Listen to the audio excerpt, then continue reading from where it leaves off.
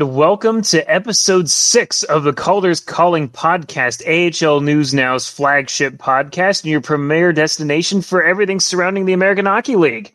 I'm Corey Swartz, and today I am joined by Dina Weinheimer and Xander Manning.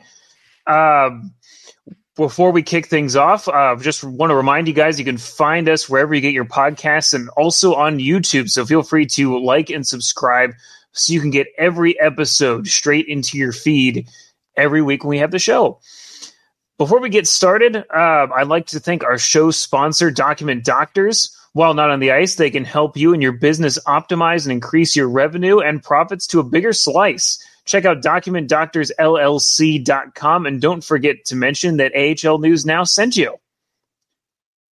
So we'll quickly pivot here to our quick hits, just like a check along the boards. We're going to go around and give you some of our highlights of the American Hockey League in the week that was.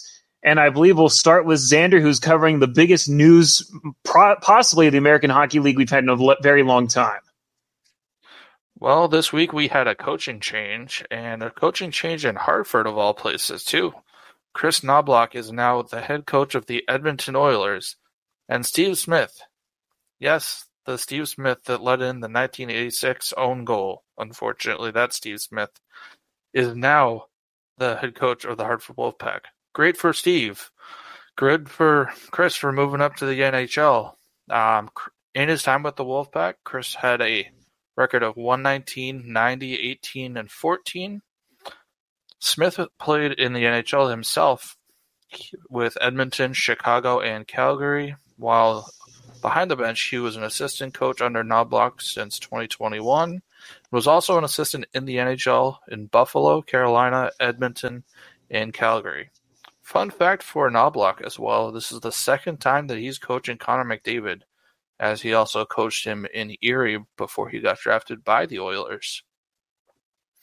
Speaking of Hartford, stick taps going out to their head equipment manager, Craig Lewis, who celebrated his 1,000th game this past Saturday. Taking a trip down towards my neck of the woods in Hershey, we had a milestone alert. Logan Day tallied his 100th professional point on Saturday night on Pierre Dubé's goal. He had, I believe, the primary assist on the goal, but it is his 100th point at the professional level, the American Hockey League level. He did so against his former team, the Lehigh Valley Phantoms, en route to a 2-0 Hershey win on this particular evening. And pivoting from the Atlantic Division, we're going to take a quick trip over to the North Division, my home base. And here is this week's North Division quick scouting tip for you. Do not go on the penalty kill against the Syracuse Crunch. Whatever you do, just don't do it. The division leaders in the North. Let me try that again. I'm so sorry. Oh, you started out so good. I know. The North Division leading Crunch also lead the league with 5 short-handed goals. Also, another quick tip for you, defend against rookie left winger Maxim Groshev. He has 5 goals in his last 2 games, including a hat trick on Tuesday's school day game in Bridgeport against the Islanders. And just a little fun thing that happened in that game. There were a couple players that decided to have a fight. I don't remember what led up to it. Definitely one of those kind of huggy type fights, not the ones we're kind of used to and the ones that really get the fans going. But while they are hugging it out, should I say, the DJ decided to chime in with Whitney Houston's I Will Always Love You, which, I don't know, it made me laugh while I was sitting at my desk at work watching that the other day. So kudos to the DJ. I guess when we get to our 3 stars of the week, that's going to be my honorable mention. School day games are a maximum amount of fun you can't find many other places. But taking a spin over to Chicago forward Chris Terry tallied his 700th AHL point. He's only the 26th player in American Hockey League history to reach this milestone. That happened on Sunday evening, a 5-0 win over the Rockford Ice Hogs, who, speaking of which, both of Chicago's wins this season have come against the Ice Hogs.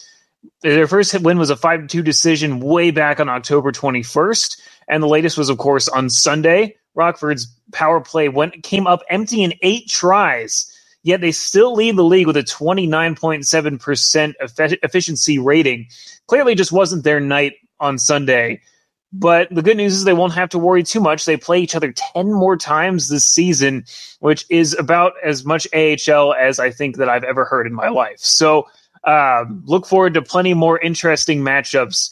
Kind of an empty time. I was just thinking about this with the Bears as well. A lot of teams have started off really hot in the power play, but are now starting to hit those early season struggles you don't always see until, you kind of get like a month, maybe a little bit more into each season where, recalls and other things happen. Obviously, that doesn't affect Chicago, but, some teams have certainly felt it worse than others.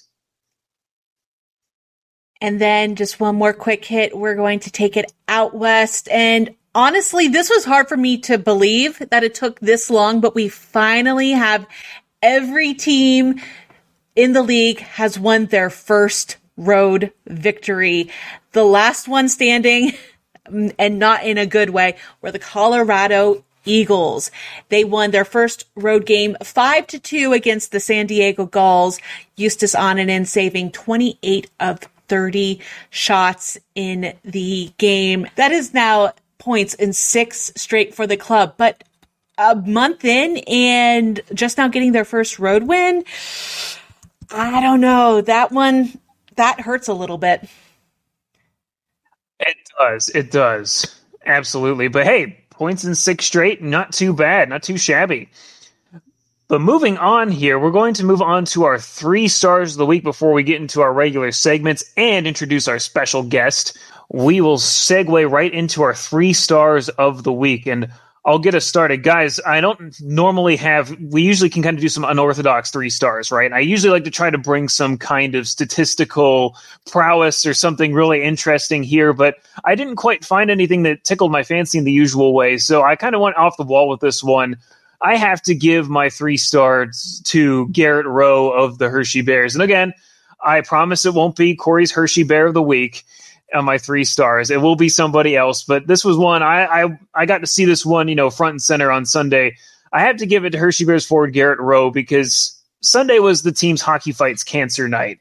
And, although the game was one to forget, I am willing to throw the entire game out the window because of Garrett Rowe. He had this fantastic and touching, a little 5-minute segment they played where he was talking about his mom who, unfortunately passed away as a result of cancer, not too long ago. And the segment was fantastic. And, when they cut back, you kind of realize he's on the ice about to take a face off for the next shift when that segment finished. And it was one of those ones, it was a very powerful segment. I mean, the lineup for the Bears was great. You had Ivan Miroshnichenko, who scored a goal. He had battled and beaten Hodgkin's lymphoma, another form of cancer, prior to turning pro. And, so that was a great moment. But for me, it was Garrett Rowe. I loved what he did. And, it took a lot. I would encourage everybody listening to go watch the segment on the Bears Twitter page. And I believe it's on their Facebook and Instagram pages as well. It was just a very touching segment. And, it's one of those things you truly don't see the depth that it affects a lot of people to until you hear those stories, right? Like we've all know somebody that's been affected by cancer, families, personal or otherwise, it's everybody. And it's not until you see that you really, get another bit of perspective on it. So I have to give it to Garrett Rowe. His number 65 is a tribute to his mom, whose birthday was June 5th. So 65 is his number. So I loved that. And he's my star of the week. And, Corey, you bring up a good point about sometimes our 3 stars have to be a little bit more fun. I mean, this is just kind of, I guess the whole point behind this segment is it's whatever stood out to us. So I guess sometimes these are our 4 stars. Whenever Jay's here, unfortunately, he is out sick this week. Jay, hope you get feeling better soon, my friend. But for this, it's not always going to be a player. And for my top star this week, it is not a player. But we are going to go to the Charlotte Checkers, and I'm going to present this video. If you are on YouTube, posted by the Charlotte Checkers on X, Twitter, whatever we're calling it today. And I want you to watch head equipment manager Chris Fournier. So just watch this. clutch with the stick. Here comes the player. And now they're coming in. He just coasts right on in with his brand new stick and score. Now, of course, look at the players. They turn around, give Fournier all of the fist bumps, all that. It is just puts them up 5-3 in the third. That really helped solidify that win. But just fantastic job managing the equipment, managing the flow of the game. They don't get enough respect, in my opinion. Like, not only that, but that was clutch. They don't get enough credit either. They don't get enough credit for everything they do. Even there's some guys who just play without a stick and suck it up, but then there's the ones who know that their equipment manager can step it up for them when they need it the most, and clearly he did that. I always find it fascinating if you get a chance to go to a hockey game, especially pro games, and sit down low, and you'll see them there, with their fingers on it, and they're constantly looking at who's on the ice, and you see their fingers adjusted that way. They have a finger on the sticks of whoever is around the puck or has the puck at that time. So that way, if something happens, they immediately just have to close in on it and they can go. It's not look around. Oh, where is Trey Fix-Wolanski's stick? I got to find it. They're always ready. And I cannot imagine having that amount of detail for that long, that many nights out of the year. And I guess also I'm going to give a secondary shout out to whoever was running that bench cam and caught that. Just great job all around. Top star going to the equipment manager out in Charlotte this week. Now, for my star, I am going to pick a player. I did pick a player this week. I went with Levi Merilainen. Not just because of his name. Yes, I love his name. I am a sucker for wonderful goalie names. But no, that is not the reason why. He's not a rookie this year, but he might as well be. He's only played 7 games in his professional career. And this year, he has not lost in regulation once. But he has overtime victories in his last 2 starts and a combined 64 saves in both. And had an 0.99 save percentage in last week's game where he had 37. And to me, that just screams impressive. When he's played 3 games, his counterpart, Mads Søgaard, another great name, mind you, has played 8 games. So he might play once a week. But when you play once a week and you still don't lose in regulation and you can take it the distance and make the other team work for it in your second year in the league, that says a lot to me and really shows me how much of an anchor to a team he can be. And it's not like the North is a easy division. The North is so difficult this season. There's been some where it's been extremely top heavy. This has been a really, almost anything goes in the North, except if you're Laval. But that's a whole other discussion. But man, for a young goaltender, I'm honestly shocked more people aren't talking about him. I'm shocked not a lot of people are talking about Belleville, period, with their 2 very good goalies. Maybe it's just this very top heaviness of the division. I don't know what it is. And like you mentioned, Laval is usually at the top, and it just hasn't worked out for them this year. But they have a very good goaltender duo in Belleville. They just need to get they just need to get the goal scorers going, because what's hurting them is the goal differential. Honestly, they're still it's way too early to be talking about playoffs, but technically they are still in that last playoff spot. They're not that far behind 4th place Cleveland, but in the North right now, literally you can win or lose 1 game and go from 1st to 4th to 5th. It's that tight right now with the top 3 teams having a 6-6-7. But once Belleville gets their goal scorers going again, the sky's the limit with if those goalies can stay performing like that. That is the key thing. And I think this episode should just be called The Goalie Show, because we're going to be talking about goalies a lot in this episode. I mean, Corey, you and I can attest to that with the Atlantic usually being like that, very top heavy.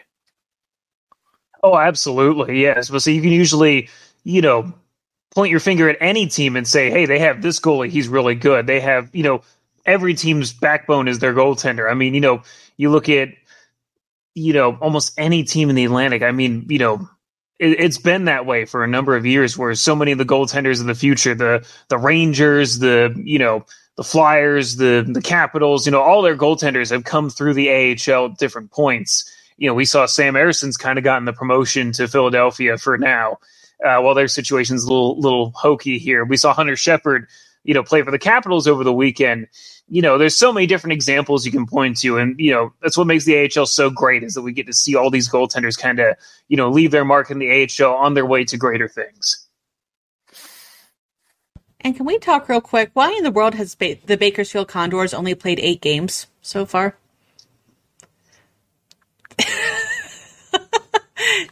I know I'm just looking at all.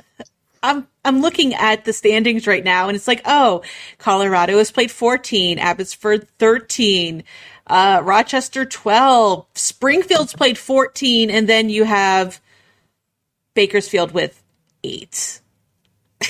Wait, and nobody's even come close to them either. It's just 8 games. They haven't hit double digits yet, and we're basically a month into the season. I just want to talk to the schedulers. Pacific Division, man, I tell you what, it's different out there. Very. And here I thought Milwaukee got screwed over by playing 4 games in the first 3 weeks. It's going to catch up to them sometime. Yeah, I mean, it's going to be very interesting at the end of the season when they have 3 or 4 more games to play and everybody else is done. I'm just going to be curious to watch as this goes forward to see how long they're that far behind everybody else and when do they start to catch up. They've got to have a week where they play like 5 games in 4 days or something like that. Oh, that's going to be rough. I hope they're at home. That's a bit of an exaggeration, but still. They kind of do that in the Pacific, though, where you'll have these like really long stretches of like numerous games on the road, and then they'll have multiples at home type of thing. I wouldn't be surprised if it does catch up in pretty rapid fashion with something like that too. Honestly, like a Monday, Wednesday, 3-3. Ooh, that'd be brutal. Like Dina said, anything if it's probably going to be brutal if it catches up, fairly instantaneously type of thing. So we'll see. There's got to be somebody that has like a long stretch off, though, in order for that to happen.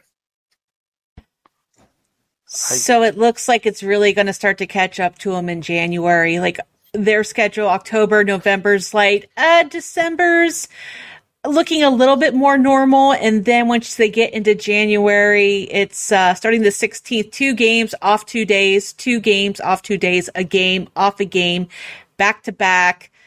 And then it starts to get like that in mid-February, and then March is just brutal for them.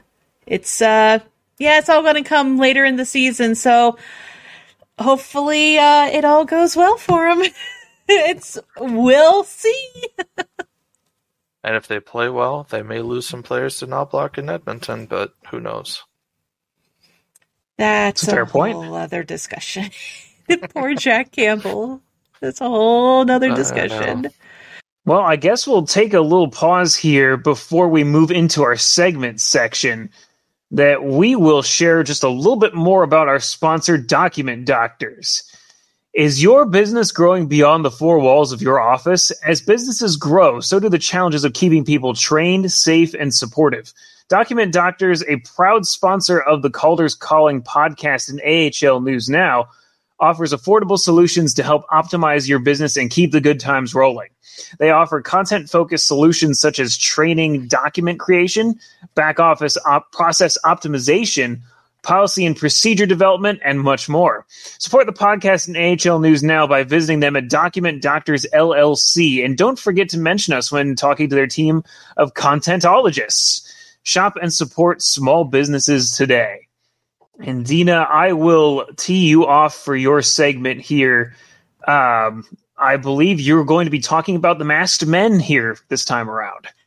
Yes, it's no secret that I have a soft spot for goaltenders, and I could talk about goaltenders all day, every day. But when looking back in the last week, no one stole the show like the goaltenders in the American Hockey League. So, I mean, honestly, goalies are feeling it this season. We've already talked a little bit about how well they've been facing that goaltending duo up in Belleville.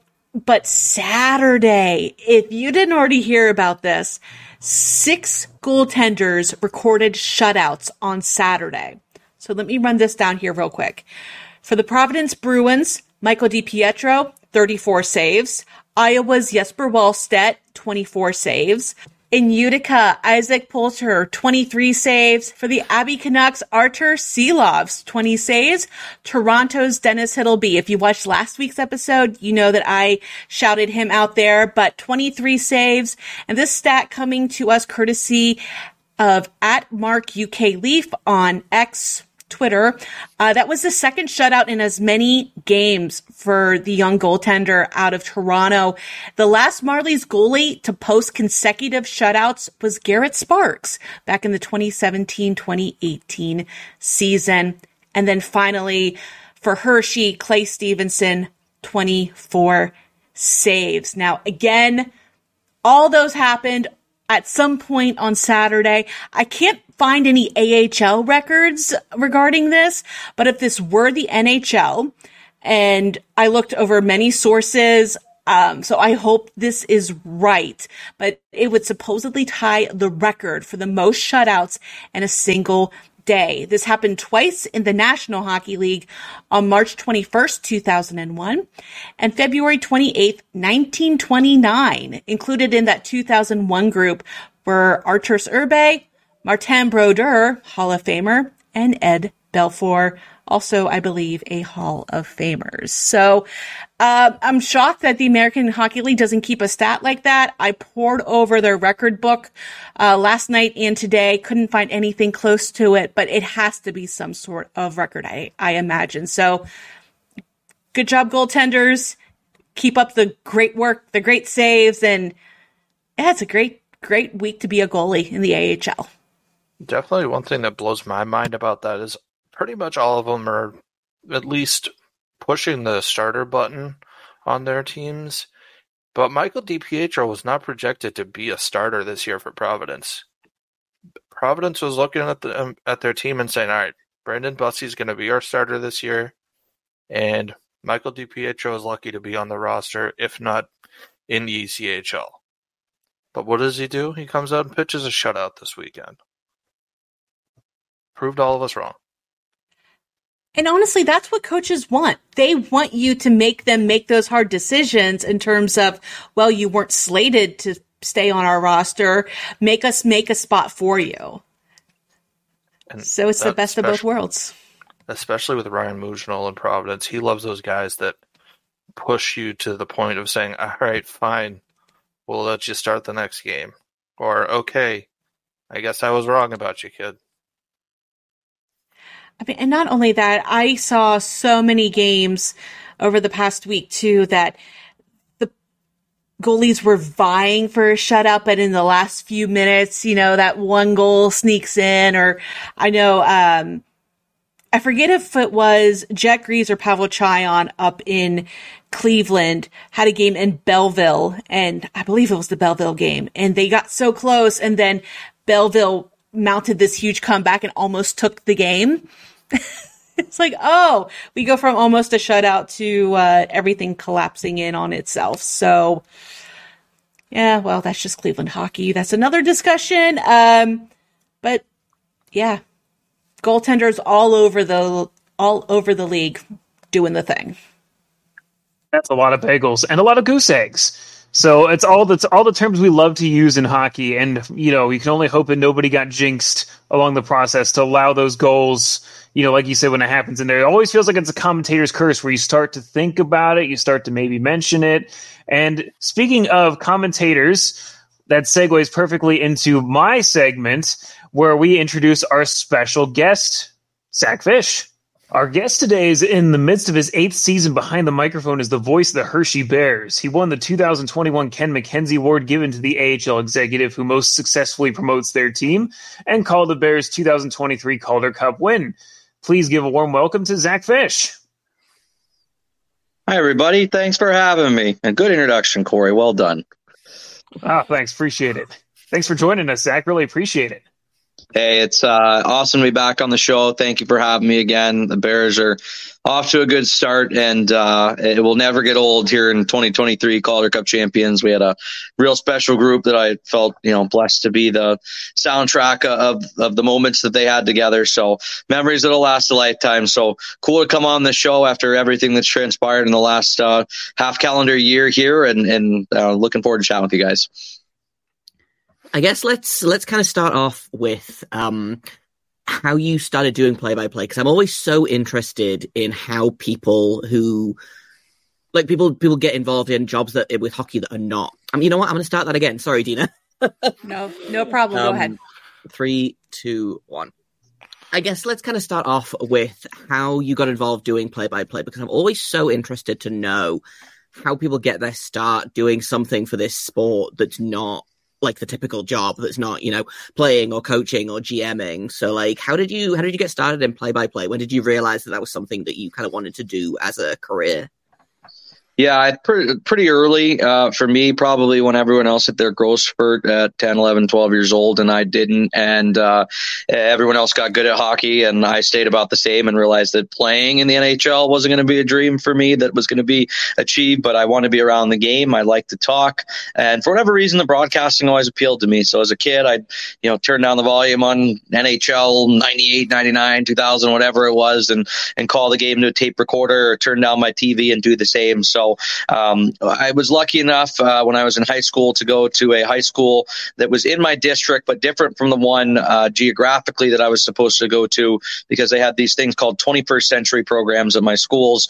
And so I went to the Northwest High School where they had an e-communications program, and we got to do our own broadcast television show there where we had a sports report weekly and would film the game on the sidelines with, for some of the first HD cameras out there, and was really lucky to be involved in that. But I always wanted to do play-by-play, and I always wanted to do something for hockey. And I grew up in Kansas City, and while there is an ECHL team there now, really wasn't much hockey there at the time as far as the pro ranks, and especially for colleges. So I wound up going to St. Cloud State University, which is where it really all started on my play-by-play journey. I knew they had a D1 hockey team. I knew they had a television station that broadcast all the games and a radio station that broadcast all the games. So I was able to go in as a freshman, 18 years old, get my hands dirty, and by a couple weeks into that year, I was the women's hockey play-by-play broadcaster for Division I women's hockey team, and that was amazing. And then opportunities started to come about with our men's team on a fill-in basis, and by my sophomore year, I was one of the full-time men's broadcasters for radio as well. Did that for 4 years there. 1 year, I was the TV broadcaster for their feed that went out to the Twin Cities even. So got my hands real dirty and got great experience. Called hockey for a junior hockey team there, the Granite City Lumberjacks. Fox Sports Prep Zone hired me to do some high school hockey for their online streams. So I got really lucky to get all these awesome opportunities and do some baseball as well. And then I knew I wanted to get into the play-by-play as a career. My degree was in television production. I learned all the behind the scenes, the camera, behind the scenes of a TV production truck, but I knew I wanted to do the play-by-play the first time I hopped on the mic. So I was lucky to do 4 years of great Division I hockey. And then that led me to the USHL to start my career in Dubuque, which of course, through many turns wound up in Hershey. But I always knew I wanted to do it. But once I realized I wasn't going to play, I wanted to figure out something else to be around the game. So the gift of gab did me well in that regard. And luckily, I found a place in St. Cloud that, timing was perfect. They needed somebody to do games, and I was able to get 4 great years of experience to build an awesome demo tape and ultimately get in the industry. Some people are just meant for their jobs. And I always think it's so fascinating whenever you see that progression from, I have an interest in it, so let me just play around with it, to now you are a true professional in that. It's just pretty cool. It's unique. It really is. And sometimes I pinch myself thinking, I'm going to the game, calling a game for a living. And, it's such a dream as a kid. So much else with my job that I do in my role as manager of media relations and broadcasting. But the best part, certainly, I love, everything that I do. But the best part certainly is pulling on that headset and those 3 hours that the game lasts and getting to provide those calls. So to be able to do that and dream it and achieve it and, do some games at the NHL level and then be in a market like Hershey, I consider myself pretty lucky every day when I go to the rink as a job. So following, a Calder Cup winning season, and of course there's the inevitable roster turnovers between graduates. We saw Lucas Johansson graduate up to the NHL, and then those who have moved to other teams. We saw a goalie go overseas. There have been other skaters that have gone overseas as well. How is the vibe around the team with that turnover and the new faces coming in? And have you noticed anything different about the team since last season? Yeah, it's definitely a different group, right? But in a good way. We did lose a lot of pieces, like you mentioned. We have the core back. Our captains are all back. Hunter Shepard, our Calder Cup MVP, is back. So that's a real good place to build. But a lot of players that played huge roles departed. A lot of them to make the National Hockey League, which is awesome. A few of them to explore opportunities overseas. And everybody's playing really well that left the team elsewhere. And we've been following from afar. But they reloaded. The Washington Capitals did an awesome job with Brian Helmer of the Hershey Bears reloading and bringing in some players that on paper maybe even make us arguably a more potent team than we were last year. And that's hard to argue with a Calder Cup championship team and saying this year's team is more potent, but there is more offensive firepower on paper and we've seen glimpses of it. So one thing that I thought was pretty indicative of the culture that we have here that Todd Nelson preaches is I was talking to Chase Prisky, who's off to a good start with us this year. Originally drafted by the Caps, didn't sign for a better opportunity. The Caps were loaded with D at the time, winds up full circle back in the Caps organization. And he just the other day, we were at a Hershey Cubs junior game making an appearance, and he couldn't speak enough about the culture in the locker room and how there's no click and how the guys that won a championship, he was worried, and as were the new guys worried coming in, there would be the championship team here and then the new guys there. And they've really ingrained and integrated all as one. And Todd Nelson and I were talking today, and he thinks that on a chemistry side, this year's team is ahead of where this last year's team was at this time of building that chemistry together. So all those are really good signs. You have to be pulling on the same rope to win a Calder Cup. You need a lot of breaks to go your way. We certainly got a lot last year. We earned a lot of those, but on the flip side, it really seems to be an awesome start to that chemistry, that rebuilding the team. And some of these guys have come in and are already putting up big points and fit in seamlessly on the score sheet, and it's going that way in the locker room behind the scenes too. So the Bears are off to a pretty good start so far this season. If the memory serves me, it's the best since the 2008-2009 season, which is a really great one to compare to, considering that was also a Calder Cup championship.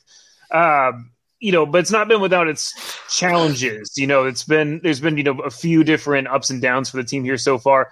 Kind of piggybacking off that last question, how do you see this team differently from last season? Obviously the chemistry is there, but there's already been kind of a resilience factor we've seen. Yeah, I think this year's team is finding out pretty quickly what it takes to be a champion, what it takes to win, and what Todd Nelson expects. They're 8-3 at the time of this recording, and maybe not playing up to their potential yet. And that's a scary thought, because they're going to be good and they're going to be even better than they were. But the coaching staff, Todd Nelson's quote, you heard it, Corey. I saw you wrote about it in one of your articles. Was the analytics were so bad I wanted to puke after a 2-1 loss where they lost with this half of a second left in Wilkes-Barre. It was a couple games in a row that he was so frustrated with the way the team played in the process in a game they won in overtime at home, and a game that they lost and missed out on getting at least a point by half a second. So that's the standard of excellence here. These guys are learning that. Now, how they differ, there's more firepower for this team. We don't necessarily have to win games from Hunter Shepard standing on his head, winning games 2-1. We do have the ability to score a few more goals. There's some things we need to do and tighten up defensively, but Pierre Dubé can put the puck in the net. Alex Limoges was a 54-point scorer last year in Manitoba, and no disrespect to Garrett Pilon or Mason Morelli or Sam Annis or any of the guys that he replaced, but they weren't putting up those numbers in their time in Hershey. So we're seeing some of the players that have come in be key offensive contributors and a little bit more firepower. Now that depth's going to be tested early, like you mentioned. The Capitals are an older team. They've had some injuries. They've had some guys move on. The Bears center depth went from stacked and not able to get everybody in the lineup with some call-ups in the last bit, now suddenly to a bit depleted. So that's going to be a test. We saw the depth, the hallmark of the team's success last year, but I do think there's a little more firepower, and there's also a learning curve for some of these new guys about what's expected here in Hershey. We see them getting by maybe on their talent and their abilities, and they're going to integrate right in the system and really learn what it takes to be ready for that playoff-tested battle that Todd Nelson expects from his team. So you've already mentioned quite a few names, and this team has seen quite a few opponents, some that they haven't seen in a while. But have there been any surprises for you personally so far, either on this Bears roster or in their competition that they faced? Yeah, I mean, I think if we start with the Bears, obviously, because that's my bread and butter, I really think that from this side of the roster, I've been super impressed with a handful of guys that brought to the table that maybe didn't quite expect. But one that we had last year briefly, and now we're seeing him bring it a little bit more, is Bogdan Cherniev, who's a forward out of Russia, fourth-round draft pick.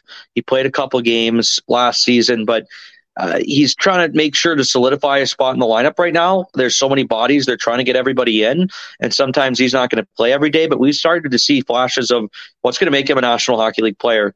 He's big. He moves well. He can put the puck in the net. He can kill penalties. He can play the power play.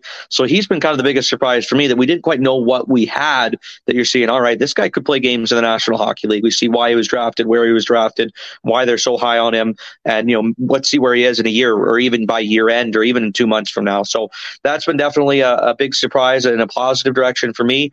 I will say Wilkes-Barre is a much improved club. They haven't been nearly as good as they were in my first couple of years in the league. These last few, I expect them to be playoff contenders again. They do have too many veterans. They solved one of the problems earlier this week with Andreas Janssen being his contract getting mutually terminated. But too many veterans for them certainly, I'm sure, isn't easy to deal with for JD Forrest. But they certainly look like a much improved club. And meanwhile, on the flip side, the Bears being able to win a couple games in Providence. I don't want to say it's the turning of the tides. The Providence Bruins are still and always a tough competitor, but it's nice to see the Bears kind of break that jinx where they hadn't been able to win, if at all, ever in Providence in my tenure here with the organization over these last 8 years. So there's been a few of the things going into Providence, and getting 4 points is huge.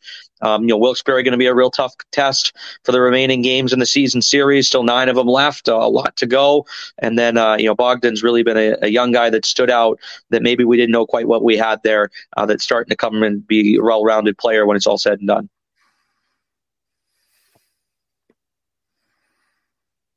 I'm so sorry. I know it is my question next. I am dropping the ball all over the place here.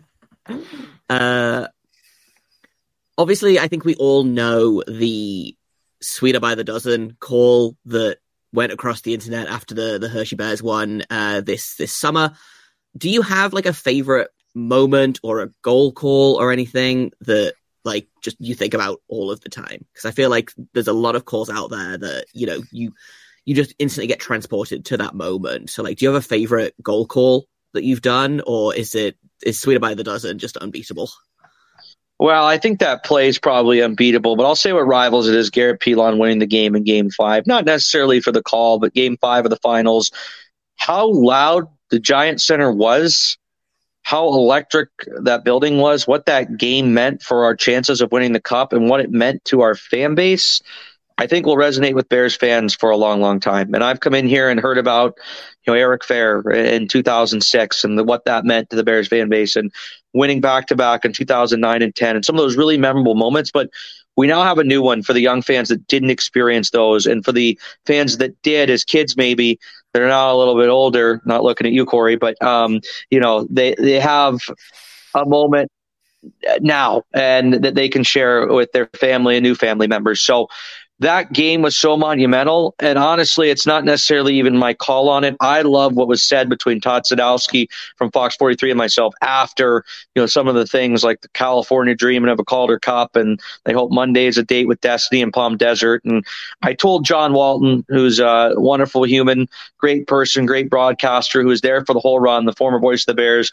now the voice of the Capitals. I said, hey, we're not going to win the cup at home. We know that. But if at some point tonight in Game 5, as loud as it's going to be, I can use your line that you used when they won in 2010. Can I use it? Can I kind of pay homage to that call of, the decibel level so loud it seems as if the roof may come off, or I don't think I got it exactly right, but close enough. And I got to use that too. So that was pretty cool. That one sticks out.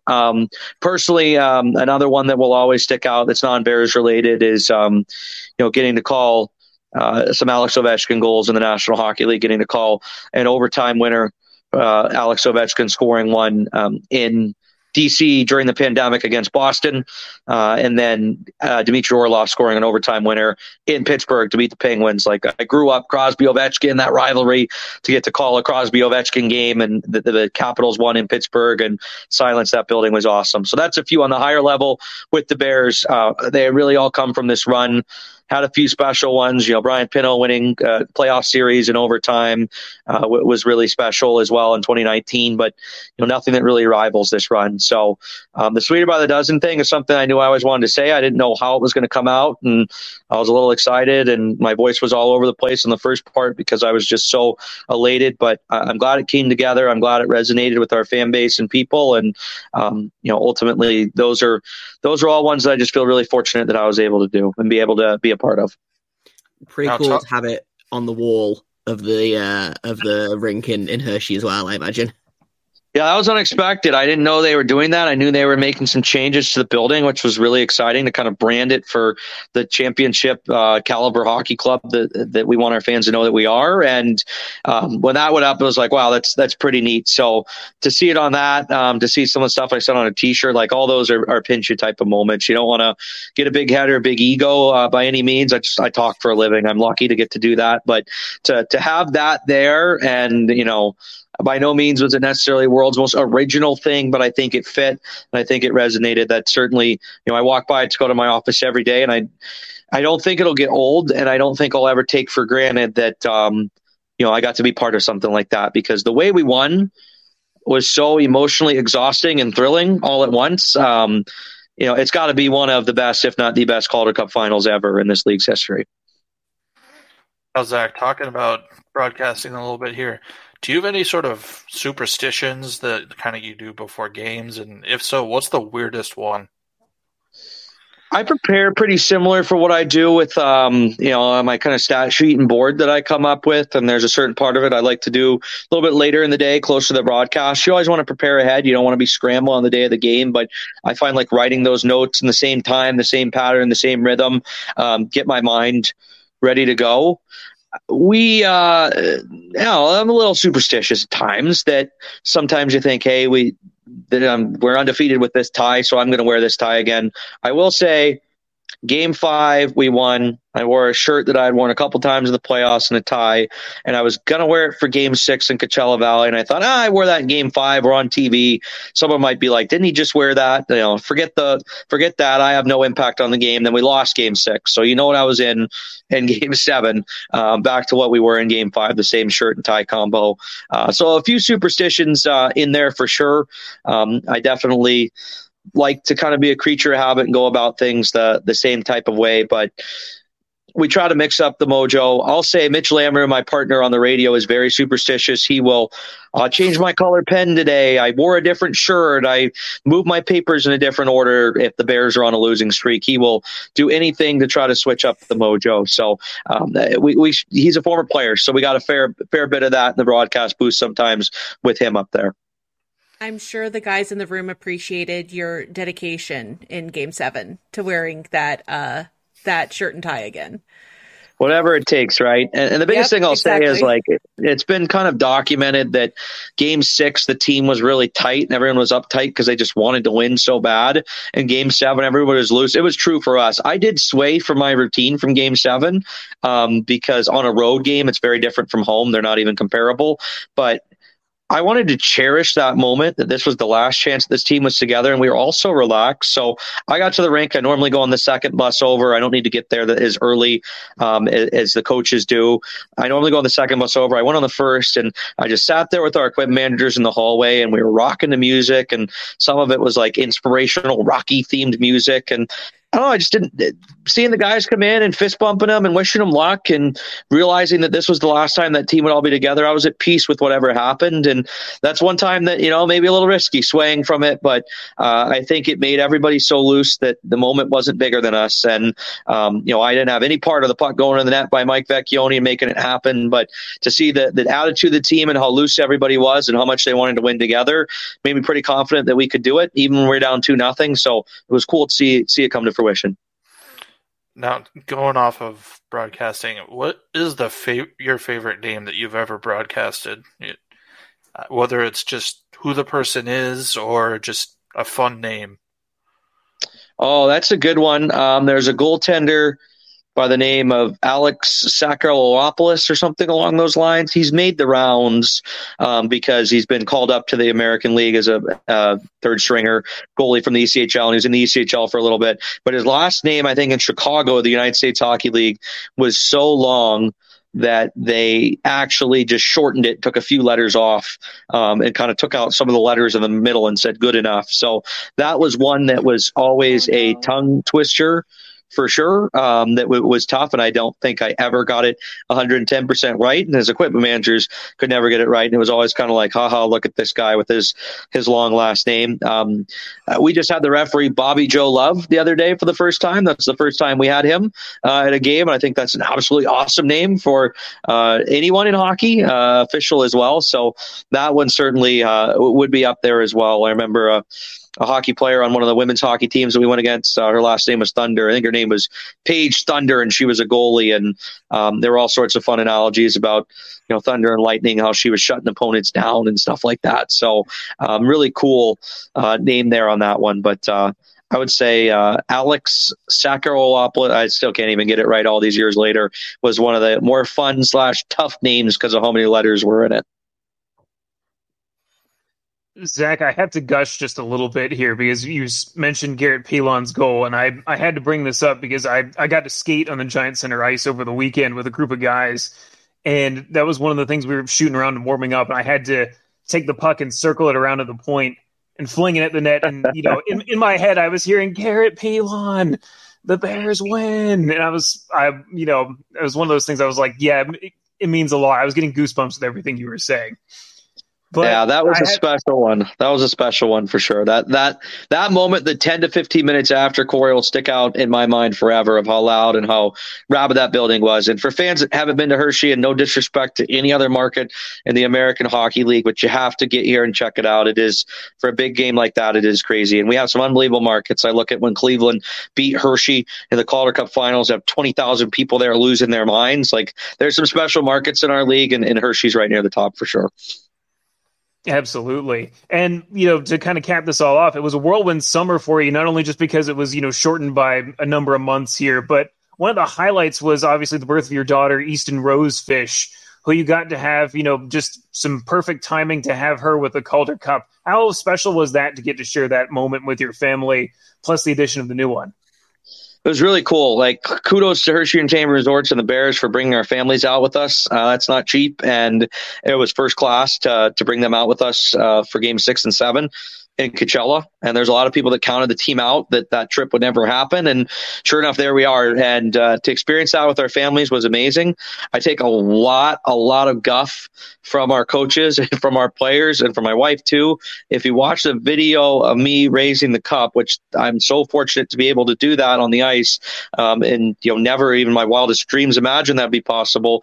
I come out on the ice and timing was perfect where it was like my turn. They were looking for me to pass it to, and I just had finished my broadcast, and my son, he's 4, it would have been 3 at the time, beelines to me, and out of nowhere comes running across the ice towards me, and I see him and I pick him up and I give him a kiss and I chuck him down and go right to the Calder Cup. And everyone's like, oh, mad was your wife at you for that? Like, look at you just ignoring your kid. But I obviously had my eyes on the prize, so I took a lot of hard time for that. But to have my family, my wife there with all the sacrifices she makes when I'm on the road was amazing. She's obviously the rock that keeps our family together. So to get to experience that with her and all the other wives and girlfriends and spouses and families and see the tears in their eyes, that's what really made it cool.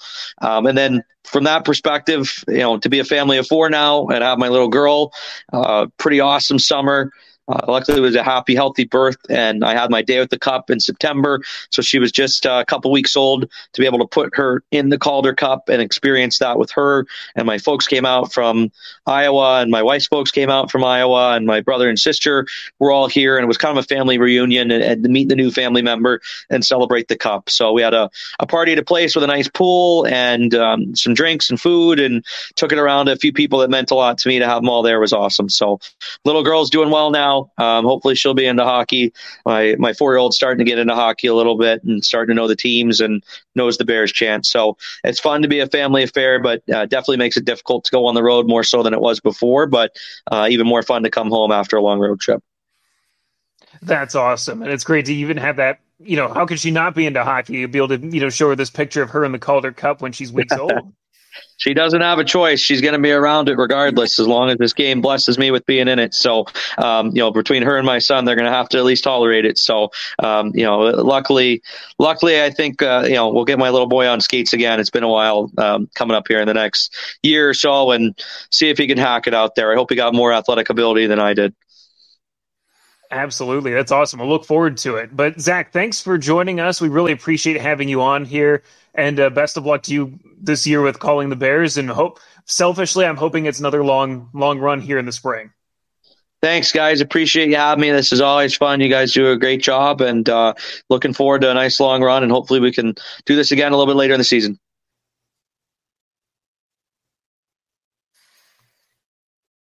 All right, and a big thank you to Zack for joining us here on the show. Always great to get a different perspective. Guys, we have a lot of players that, join our show, but it's always incredibly different when you get to have an announcer on there because there's a whole different perspective. And that's what's so fantastic about having those guys on. And it's not only that, but it's like a whole different vibe when you get the play-by-play guys on. They're a little bit more open, I think, than some of the players are. Well, of course, they're much more comfortable talking, where some of the players might be a little bit more shy. With the play-by-play guys, you're going to get just the personality, you're going to get the stories, and Zack tells them like nobody else. Yeah, he's awesome. So we'll move on to Xander's segment, which I believe is going to be talking about the Springfield Thunderbirds. I gotta talk about my team. I mean, you talk about the Bears, Hershey. Let me start over. Jeez, I can't talk tonight. I mean, I gotta talk about my team. Corey, you talk about the Bears. I gotta talk about the Thunderbirds. They are one team. I don't know if this record is completely accurate. I didn't look through all of the transaction records for every team this year, but I know that the Thunderbirds have not had a single call-up this season to the Blues. I don't know if that's a product of the Blues having too much depth, or if that's just they've wanted to keep their core together and they've kind of stuck it to the Blues, but the fact that their team is mostly who they had on day one with a few Carolina players coming down, it just blows my mind. You don't see that very often these days in the AHL. This is unbelievable. I don't like. I'm gonna, just for receipts, I'm bringing up, if you're on YouTube, look at your screen right now. The transactions. Okay, you have the whole slew of everyone getting added at the start of the season. And we have four moves since then. A loan to Orlando in the ECHL. Okay, sorry, we had one. Dylan Coughlin got recalled by Carolina. So that doesn't technically count. Then, he was loaned back, and then Will Cranley got sent down to the ECHL. This is unbelievable, but good for them. I mean, what a way to solidify some chemistry there. Well, I mean, so on the Dylan Coughlin note, Sure, he got called up by Carolina, but he didn't play. No one's been called up to the NHL and actually played and made an impact with the team to say, maybe you should stay up with us. I'm just looking at this and I am just blown away. I would love to know what this is like. As someone who is also a fan of teams in the leagues, I would love to know what this feeling is like, knowing that your roster is this stable. Maybe that'll be my next story. The other question you have to ask is, did we just jinx it by mentioning it? Because, I mean, that kind of happened early on with a couple of the things we talked about before. I mean, I think it was like the first or second week that we had the podcast that we mentioned a couple of things, and like immediately, like there was one like the next day or maybe even the same day where it all got busted. So if the Blues get a bunch of injuries and they have to call up a bunch of players, and by the way, they should call up Nathan Walker if they get a chance, but I'm a little bit biased. Yeah, but just a little. Yeah, exactly. But, you know, if that starts to happen, I think that if the Thunderbirds catch wind of this, they're going to be coming for you, Xander. Then it's my funeral, I guess. So just for just to illustrate this is the team I cover, Cleveland. Yeah, it almost takes up the entire screen, the amount of moves they've made so far to start. Yeah. I just want to, just for the heck of it, somebody name a team. I want to look just randomly. Texas Stars. Texas Stars. Okay, cool. Because I know Dallas has had a good season, so let's just put it out there for fun. Theirs isn't bad. Theirs actually looks very similar to what Springfield does. You have an ECHL loan, recall from that. You have Chase Wheatcroft loaned from Dallas, and the rest are ECHLs. So that looks very similar. Let's look at Tucson. Oh, geez. This looks more like what I'm used to in the American Hockey League. Tucson Roadrunners did not let me down. This looks like a lot of paper moves to me, though. Yes, it does. But this is what I'm used to. Still, Springfield, I'm jealous. Here, Dallas did have some people. It was a loan from Dallas, and then they probably got added back to Dallas. They may be the other team that doesn't have anybody called up. I don't know. We met our match. Yeah, now I'm just sitting here just randomly going through. It's like, if you one that really got hit, the Ontario Reign this season already has 3 pages of transactions. Yeesh. Yikes. And the season I'm not complaining anymore. Ago. I know, I'm not either. And the season started a month ago. Holy crap. Yeah, it's, again, some of these look like just paper moves. Because you have Alex Laferriere going up and down a lot. Jared Anderson-Dolan going up and down a lot. So I don't know how many of these are just truly paper moves or cap shenanigans or whatever. But still, 3 pages. 3 pages, and we're a month and 3 days into the season. Have fun, everyone. It's a little impressive. One other thing to note with St. Louis Springfield is that St. Louis kind of struggled to start the season, right, Xander? Like, I mean, it wasn't all sunshine and rainbows to start off. I mean, they've been hot recently. I think if I remember what I saw on Twitter correctly, is that they their last win was 8-2, and there's not really too much you want to tweak after an 8-2 win type of thing. But there's some doubt there for a little bit where they might look at a guy like Adam Gaudette and say, this guy's scoring goals, let's get him up here type of thing. Yeah, I thought they were definitely going to say, all right, let's get him up here and maybe scratch a few guys for a few games, but it just hasn't turned out that way. I mean, maybe the fact that they've played more games and they're a little more tired maybe made them question it, but I don't know. So right now, Springfield is actually third in the Atlantic. I'm happy to say that all the teams represented here by writers in the Calder's Calling podcast, Hershey, Hartford, and Springfield are the top three in the Atlantic. But they are currently 7-6-1-0, good for 15 points, a 5.36 save percentage. In terms of goal differential, 43-4, 40 against. They are 6-3-1-0 in their past 10, so definitely a wild turnaround there. Yeah, that's for sure. It got over those early struggles in a big way, which you love to see from a team that has so much firepower like Springfield does, where they have, that top line's been fantastic, and it seems like more guys are kind of carrying the mail there a little bit too, which is, always the great challenge at the AHL level is, you'll usually have that kind of, that big line, and then you'll need some supporting cast. And, it's always kind of a question is like, when will the supporting cast kind of come through? And for, Springfield, which has had a very successful, but short partnership with St. Louis, it's been paying off in spades the last few seasons. Well, what they've really struggled with in the past that I've found as well is their goaltending sticking consistent. Because, of course, they had Joel Hofer last year in the last few years, and he was bouncing up and down between St. Louis and Springfield.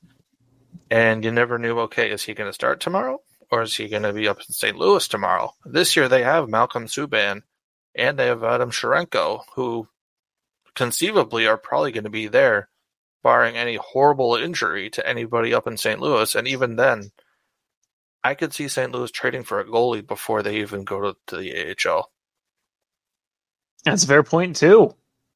Well, that is going to do it for this week's edition of the Calder's Calling podcast. As we mentioned before, you can find us anywhere that you find podcasts, especially on YouTube, is where you get to see all the lovely video of our lovely faces. So until next week, we will see you next time. Have a great week.